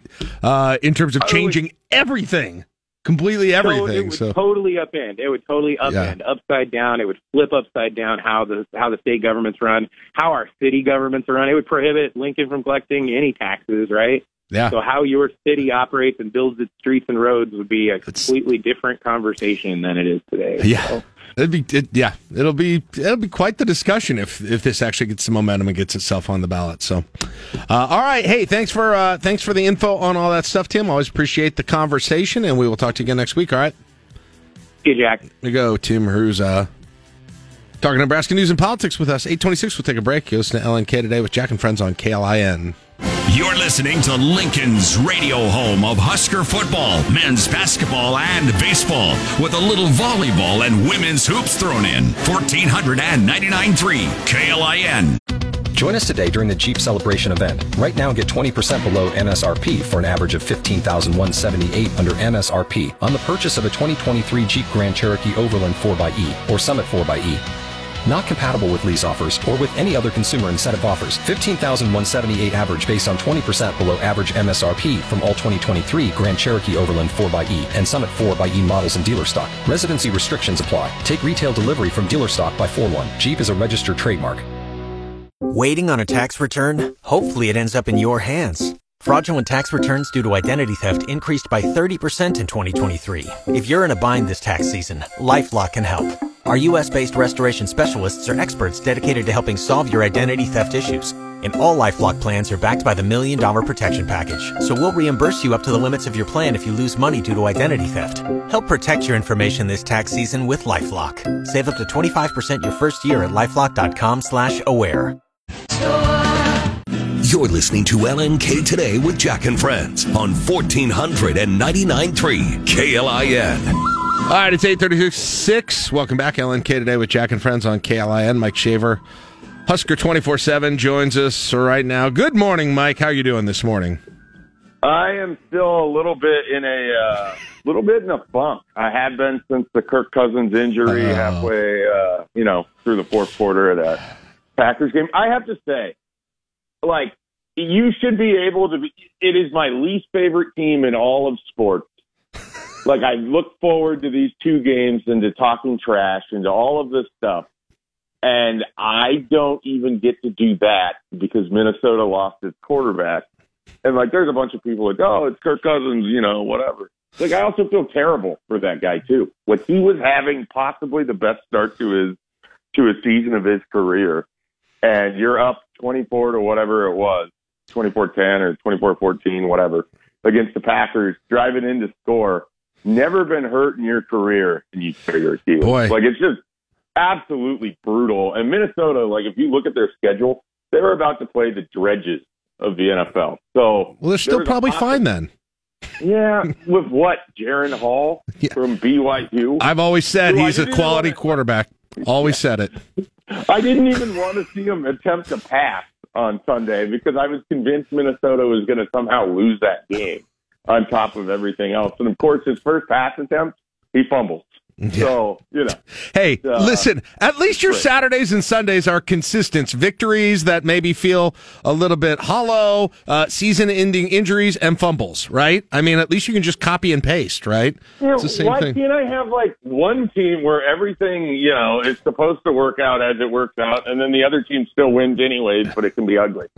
I want both. Listen, speaking of freaking out because of injuries, I was sitting in the area. I think you normally sit at Husker basketball games, but you weren't there last night. I bought some third-party tickets for like $3 over there, so obviously you have great seats. But you weren't there. It's probably for the better. I went into a very emo mood after Keisei Tominaga limped off the floor last night. Yeah, I mean, I saw the thing, and I was like, oh, cool. So the player who was most excited about for basketball season, I'm not going to watch that just after I see my football season end. And Cousins, who I like, right? That's probably the last game of his career for the Minnesota Vikings. That's incredibly depressing. Your favorite thing's getting just knocked down one by one, is almost as if someone is doing it to spite I you. sent a text and I was like, I need eyes on Jose Ramirez, because right now all I can imagine that he put his leg out to hold the elevator for someone, and then the sensor didn't stop, and then it got mangled. Hey, that's the end of that. The good news is Keisei came out in the second half, no boot on, limping, but smiling, being his normal self. And Fred sounded like he was talking about days, not even weeks or months. So yeah, that is good. I think not the same luck with Kirk, I fear, from what I saw. But I would love to be talking about days. Yeah, exactly. So here we are again, Mike. I don't know if it's exactly the same game, but it kind of feels really similar. Nebraska wins a game. In some fashions, it feels like they should have won in a blowout, and in some fashions, it seems like they probably should have lost. I don't know how both of those things are true, but they feel like it to me. What do you think about that? I would push back a little bit. I never felt like Nebraska should lose based on how they played against Purdue on Saturday. Now, I acknowledge I said that, they had 5 fumbles, 4 of which they lost. So I understand you can very easily point at one statistic, but I would point at several other ones. I mean, Nebraska straight dominated that game defensively in a way that it was probably their masterpiece for this year, even though they gave up, 7 points, if you will, but it came on a scramble play on a 4th down with the ball just gets over the fingertips of Phelan Sanford. He was very, very close at using his legendary vertical to knock that way and possibly secure a helmet sticker in the process. So, it was, I thought it was a pretty dominating effort from Nebraska's defense. I thought Nebraska's offense did kind of what I think they're just going to have to be for the rest of the year, which is you got to hit on a couple big plays. The Jalen Lloyd belly option touchdown pass this week was one of those.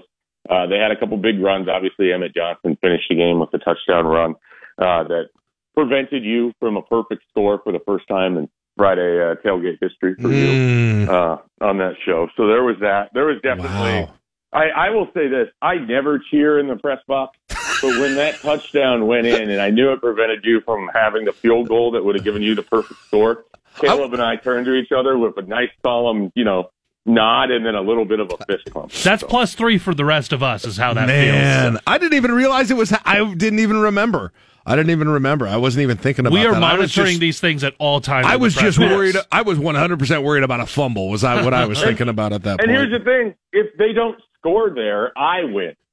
So I was willing to sacrifice my 1 point to make sure that you had no chance at 4 points. While we are talking about disputes or differences on the Friday Husker tailgate, I'm just going to diffuse this right away before we get any further, before it becomes a big thing on Friday, or we'll just be done with it now. I challenged you and Kevin, and maybe I don't remember if Caleb was in on it or not, but when you expressed concern about Billy Kemp's injury and what that would do for the punt return game, I was defending Alex Bullock, saying, look, I mean, he can catch a punt. He'll be fine. He's fielded hundreds of punts, I'm sure, at Creighton Prep and over the years. He'll be fine. And literally the first punt, first punt, he muffs. Now, luckily, Nebraska got that one back because I don't know how the ball did what it did after that fumble, but it ended up in Nebraska's hands. I have never been so soundly defeated so quickly in an argument, debate, and I'll say it. I mean, I'm not even mad. I'm just kind of amazed by how badly I lost that argument. So, you and Kevin, I I seed that one. You guys won that one. Well, the credit goes to Kevin because he pointed it out, and then I immediately visualized what I thought was going to happen. Which the only thing lacking was there wasn't like misting rain or something. Like it was relatively dry for that one.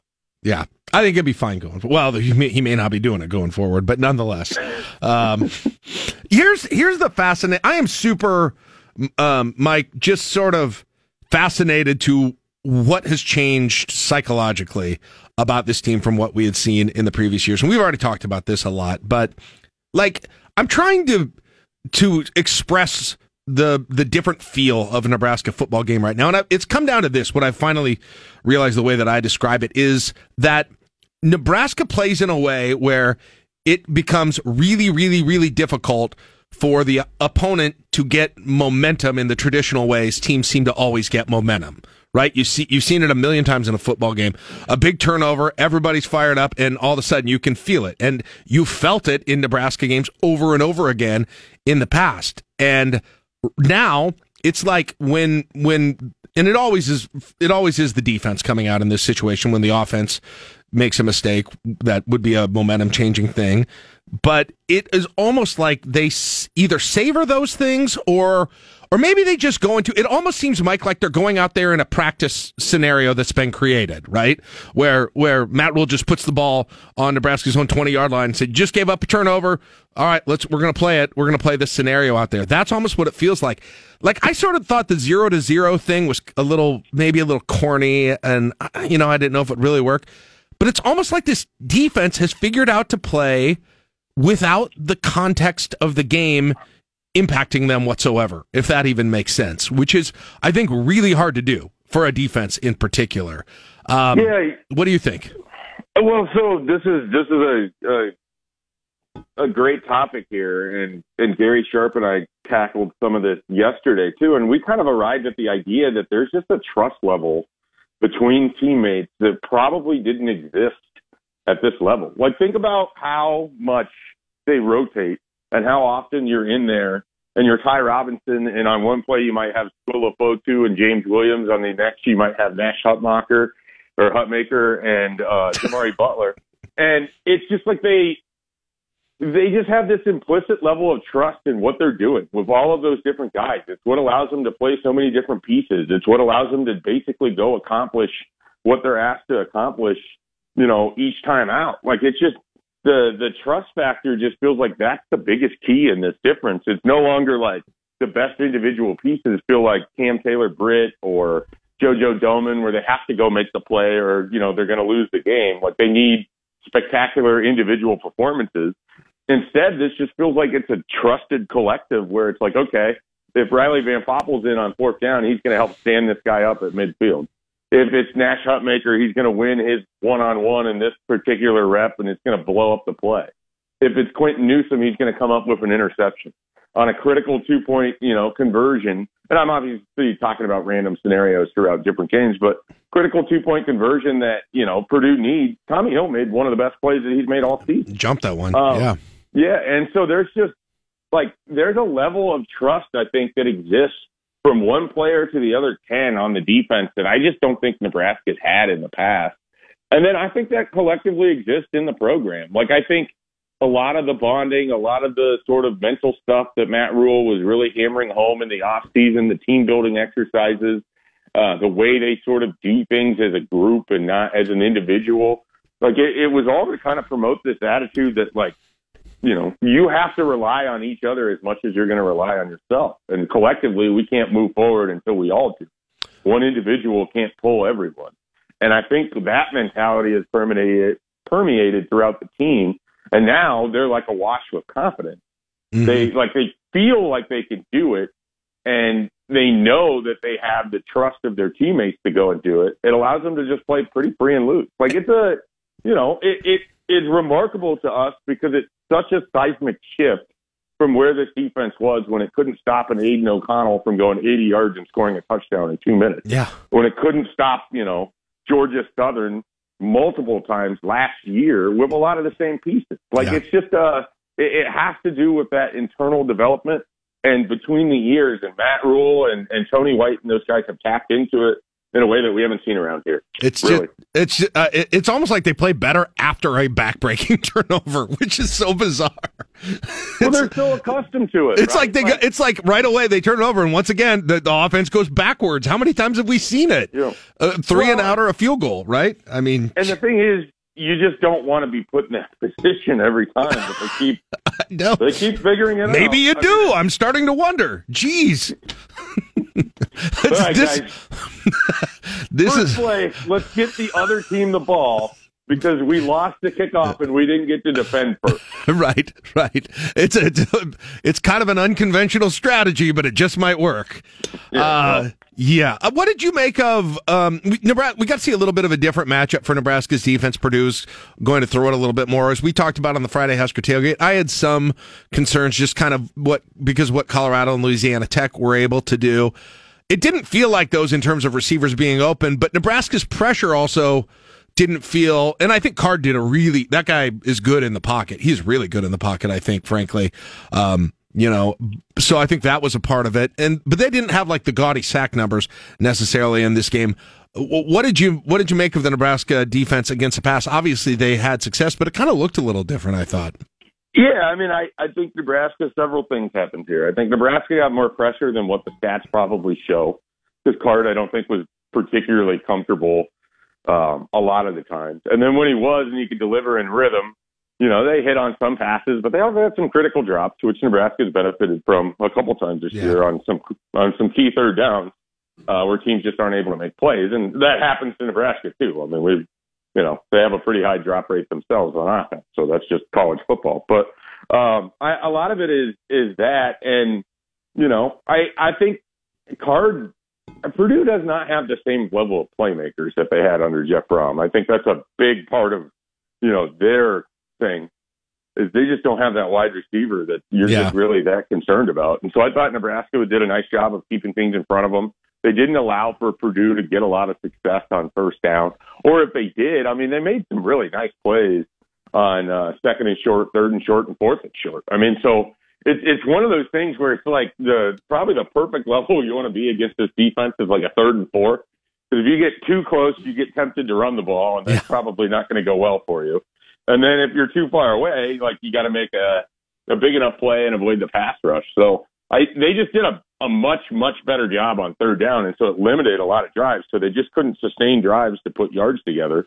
And then, of course, you have Nebraska's turning the ball over. So what drives they did have probably started with small field position, and half the time they went backwards anyway. So, I just think Nebraska did a really nice job kind of taking them out of both sides. I mean, they had less than 100 yards passing, I think, and they had less than 100 yards rushing. Like, I don't know that we've seen that a lot at Nebraska. You had another chance. We all had another chance to see a little bit more of Emmett Johnson. Still kind of learning who he is and if he's ready at this point. I guess, that's my exact question. Is he ready to be the main number one feature back, basically going, and the only reason he'll come out is just to get a little spells or situational deals from Grant or Fleeks or whomever else? Yeah, I mean, I don't know if he's ready, but he's the guy. Yeah. And back-to-back weeks, he's ran for 70-some yards against Big Ten teams. I mean, again, Nebraska doesn't have to have a 150-yard rusher because you have Heinrich Harburg. You're going to run a lot over a quarterback.